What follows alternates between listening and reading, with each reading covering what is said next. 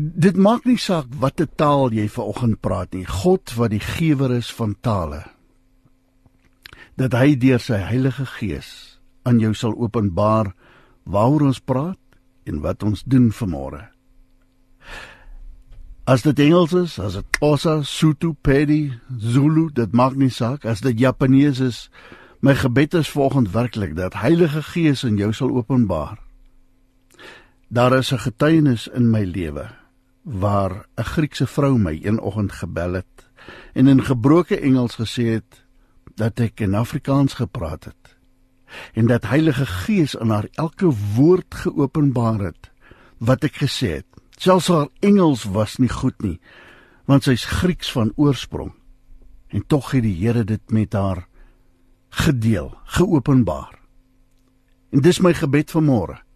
Uit my lewenservaring uit weet ek dat God wat die gewer is van tale by magte is om dit vir jou oop te breek. Therefore I pray that you will open your spirit as you listen to God's word this morning, en dat die woord van die Here spesiaal vir jou vanoggend sal wees. In die afgelope week se leesplan het ons gelees uit Handelinge 3. En ek wil jou soontoe vat. Handelinge 3, hoofstuk 3, vers 1 sê, en Petrus en Johannes het saam na die tempel gegaan. 'n plek van aanbidding. Dit sê op die uur van gebed, die 9de uur. Is dit nie wonderlik as jy na elke letter in die woord van die Here gaan kyk hoe jou gees mens vassteek wanneer jy sien dit gaan op die uur van gebed, die 9de uur. Dan sê die Bybel in vers 2, en daar is 'n sekere man aangedra. Iemand is getaak, iemand se werk, iemand moes help. 'n sekere man is aangedra wat van sy geboorte af krepeel was. En hulle het hom elke dag neergesit in die tempelpoort wat die skone genoem word, om 'n almoes te vra van die wat die tempel ingaan. Hierdie ou het geweet uit sy gebrokenheid en uit sy krepeelheid presies waar hy moes gaan sit om gehelp te kon word. Vers 3 sê, en toe hy sien dat Petrus en Johannes die tempel wou binnegaan, het hy om 'n almoes gevra. En Petrus, wat saam met Johannes was, het hom stip aangekyk en vir hom gesê, kyk na ons. Kyk na ons. En wat volgende gebeur, wil ek jy moet baie mooi luister. En hy het sy oë op hulle gehou in die verwagting dat hy iets van hulle sou ontvang. Materieel, geld, almoese, maar iets sou hy van hulle ontvang. En dan sê Petrus in vers 6 die volgende, maar Petrus sê, silwer en goud het ek nie, maar wat ek het, dit gee ek vir jou. Luister hierna. In die naam van Jesus Christus, die Nasarener, staan op en loop. Ek wil dit weer vir jou lees. In die naam van Jesus Christus, die Nasarener, staan op en loop. Toe gryp hy hom aan die regterhand en hy rig hom op en hom onmiddellik, sê my Bybel, 53:33 vertaling, onmiddellik het sy voete en sy enkels sterk geword. En hy het opgespring en gestaan en rondgeloop en saam met hulle in die tempel ingegaan, terwyl hy rondloop en spring en God prys. En die hele volk het dit gesien, hoe hy daar loop en God prys. En hulle het hom herken, dat het hy was wat by die skone poort van die tempel gesit het om te bedel. En hulle is vervul met verwondering en verbasing oor wat met hom gebeur het. En toe die krepelman wat genees was aan Petrus en Johannes vashou, het die hele volk uitermate verbaas na hulle gehardloop in die pilaargang wat Salomo se genoem word. En toe Petrus dit sien, sê hy vir die volk: Israeliete, waarom is julle hieroor verwonderd? Of waarom kyk julle so na ons, asof het ons en deur ons eie krag of godsvrug bewerk is, dat hy loop? Luister na vers 13 van Handelinge hoofstuk 3. Die God van Abraham en Isak en Jakob, die God van ons vaders, het sy kind Jesus verheerlik. Hom wat julle oorgelewer het en voor Pilatus verloon het, en toe hy besluit het om hom te laat loslaat. En julle het die heilige en die regverdige verloning gevra dat 'n moordenaar aan julle geskenk sal word. Die leidsman tot die lewe het julle gedood. Dan staan daar: God het hom uit die dode opgewek, waarvan ons 'n getuie is. En deur die geloof in sy naam, het sy naam hierdie, wat julle sien en ken, sterk gemaak, hierdie man. En die geloof wat deur hom is, het hom hierdie volkome gesondheid gegee, in die teenwoordigheid van julle almal.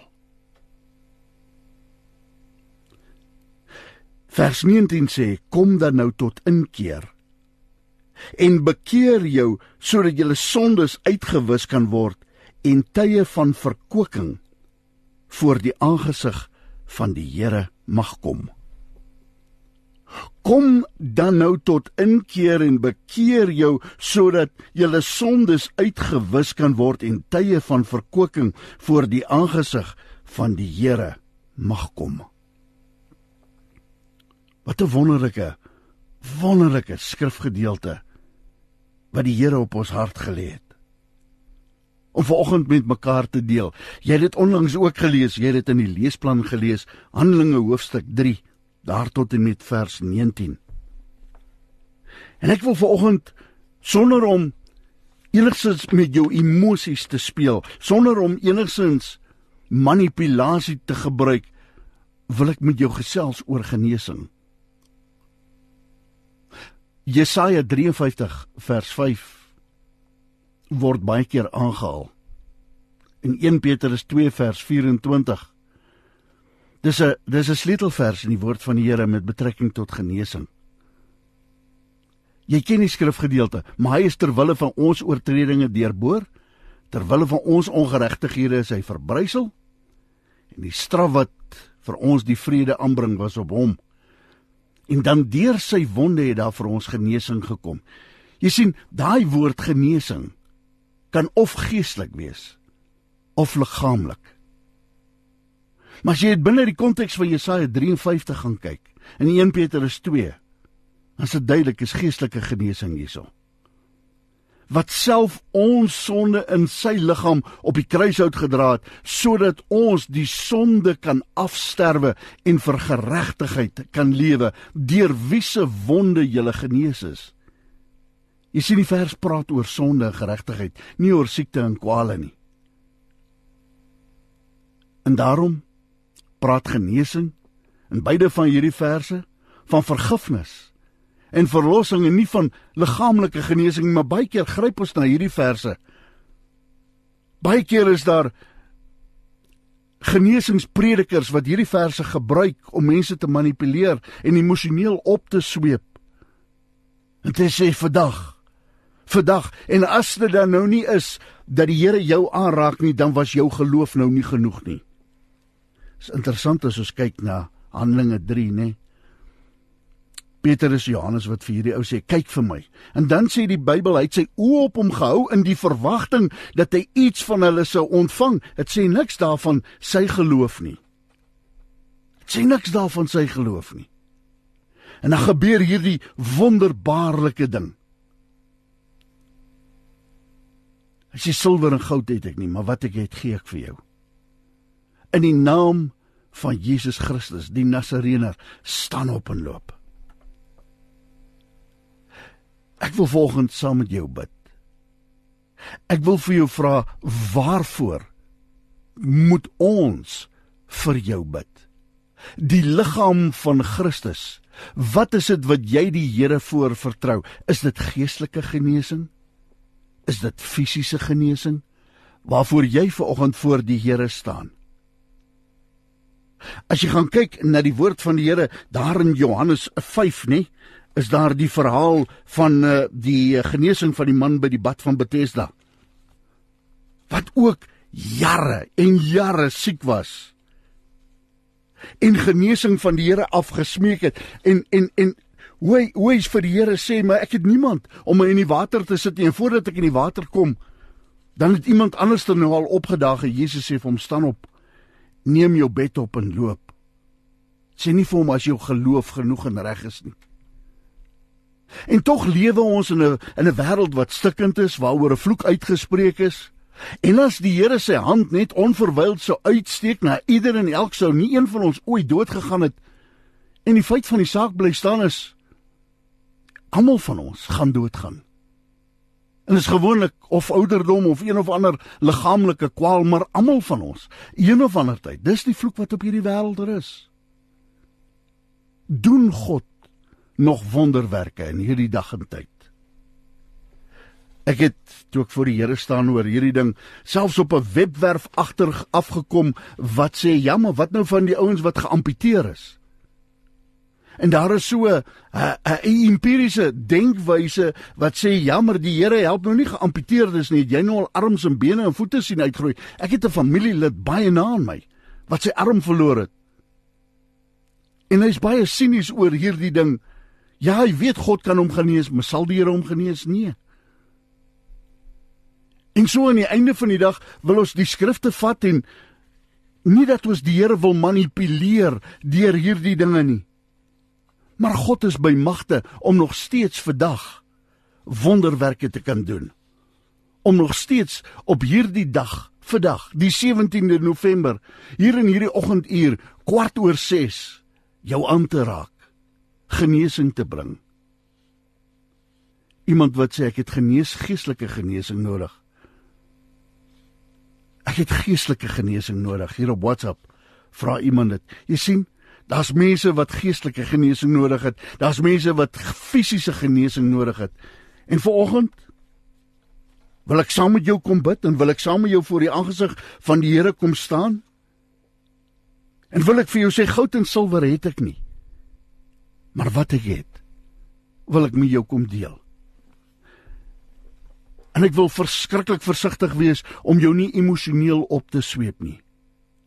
Ek wil versigtig wees om jou nie te manipuleer met een skrifgie na die ander skrifgie. Hoe die man gesê, ek het 'n wonderlike preek, ek kort nou nog net skriwe daarby pas. Maar ek wil vir jou vra, waarvoor moet ons vir jou bid? Hier selfs mense wat vir my sê, bid, help vir my, dat ek my familiemense kan vergewe. Dat God my genesing vanoggend sal wees. Ek het nodig om my familie te vergewe. Is mense wat sê, ek het 'n drankverslawing. Bid vir my dat die Here my sal aanraak in my drankverslawing vanoggend. Is iemand wat sê, bid vir my dogter, sy het genesing nodig. Dis die mense wat sê, ek het net genesing nodig. Waarvoor staan jy voor die Here vanoggend? Wat 'n genesing is dit wat jy nodig het? Ek onthou in 2017 toe ek die hartaanval gehad het bo op Fort Klapperkop, terwyl ek 'n halfmaraton besig was om te hardloop, en uit die bloute uit 'n hartaanval gekry het, in so 'n mate dat ek vanoggend hier sit saam met jou en 4 stente in die bors. Maar hoe die Here met my kom deel het, en ek vir die Here gevra het, maar Vader, hoe het ek nie geweet van hierdie vernoude hartare nie? Hoe het ek nie geweet nie, dit het my bekruip, ek het nie geweet daarvan nie. En aan die einde van die dag is dit leefstyl wat vir ons by vernoude hartare uitbring. Ja, baie keer is dit geneties. Cholesterol en al hierdie dinge. Maar hoe Vader moet my hart kom deel het, dat ons baie keer ook geestelik vernoude hartare het. Sonder dat ons het besef, bid ons nie meer nie. Sonder dat ons besef, dwaal ons af van God af. Sonder dat ons besef, kyk vir Johannes en Petrus, 9 uur in die oggend opgegaan na die tempel toe vir die uur om te gaan bid. Was dit om te gaan bid vir 'n uur? Was dit om die uur van gebed by te woon? Maar ons woon nie meer hierdie dinge by nie. Dit is so 'n soet en bitter water wat ons uit dieselfde fontein uitprobeer uitforceer. Aan die een kant staan ons met die voet in die wêreld en aan die ander kant roep ons uit na die Here en sê, Here, genees my, raak my aan. Iemand wat sê, ek is diabetes, ek is siek. Ek het nodig vir gebed. Iemand wat sê vanoggend, Here, genees my van rook. Genees my van 'n swak selfbeeld, Here, asseblief. Dit voel vir my soos die bad van Bethesda, 'n magdom siek is wat om die bad vergader is. Here, kom roer vanoggend die water. Here, kom raak ons aan. Here, stuur Johannes en Petrus. En Here, dis nie almose wat ek vra nie. Dis genesing. Dis genesing wat ek vanoggend van die Here af vra. En daarom gaan ons dit nie lank uitrek nie. En wil ek saam met jou voor die aangesig van die Here kom staan en vanoggend vir jou bid. Wil ek dit kom bid en ek wil vir jou vra. Jy wat luister na my. Bid saam. Nie net vir jou eie omstandighede nie, maar ek wens met my hele hart dat jy hierdie WhatsApp komputer voor my kan sien, hoe die versoeke instroom, gebrokenes, stikkenis, afvlerk mense, verhoudinge wat daarmee heen is, liggaamlike siektes. Ek wens jy kan dit sien. Mense wat sê, dalk in hierdie môre raak God my aan. Dalk in hierdie môre. En wil ek kom bid. Weet jy, die Here het op 'n stadium gesê, as jou oë jou laat struikel, ruk die ding uit.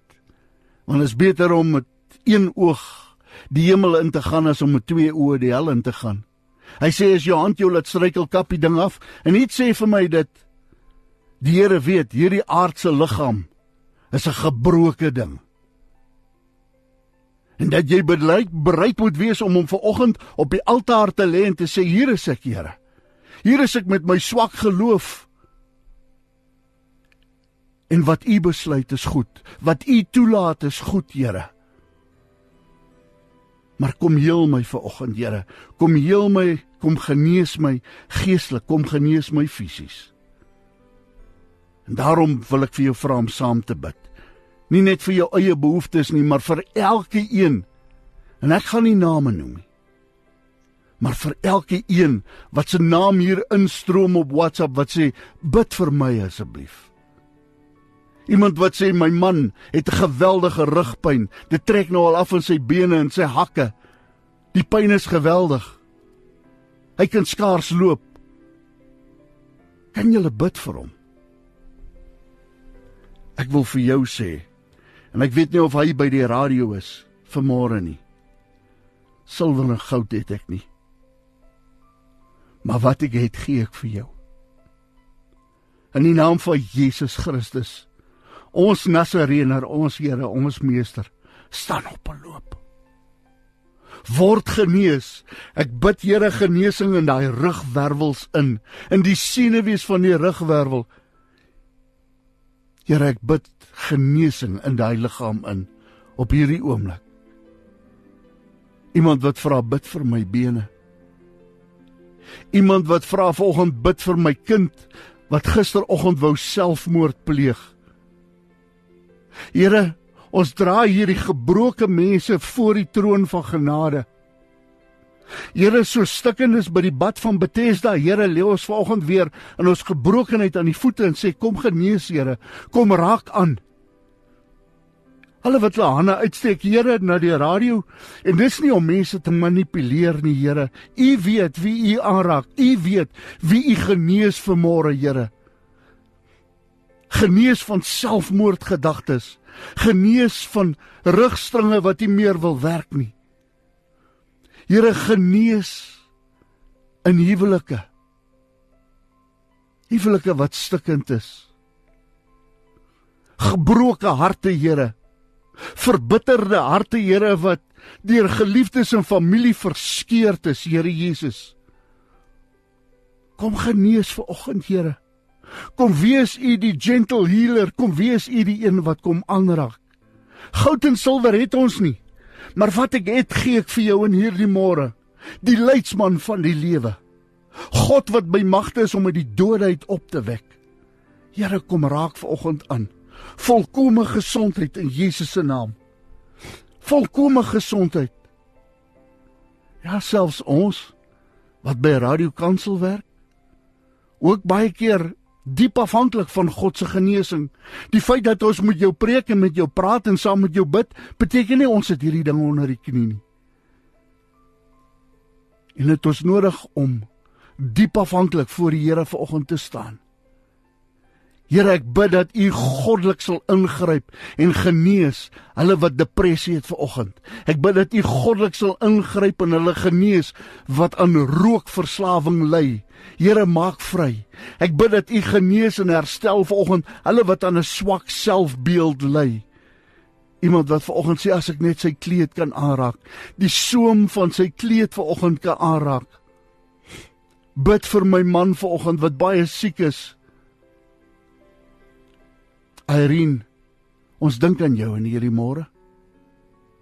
Bid vir my vir 'n fisiese genesing.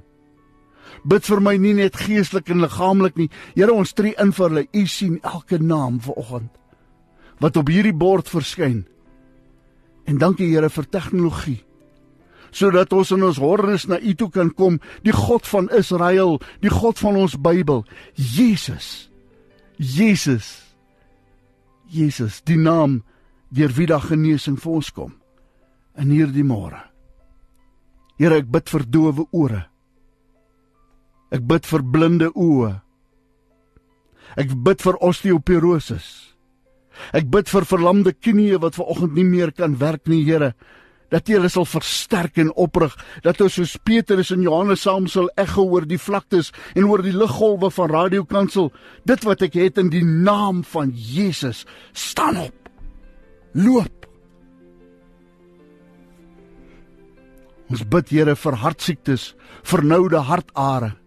Ons bid vir diabetes, die herstelling van diabetes, Here, in al sy nommers 1, 2, 3, waarever hy ook al gaan draai.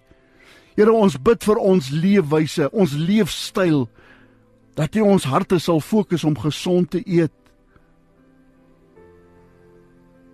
en weg te bly van gemors kos af en drank en hierdie dinge wat so ons kwaliteit lewe kom steel.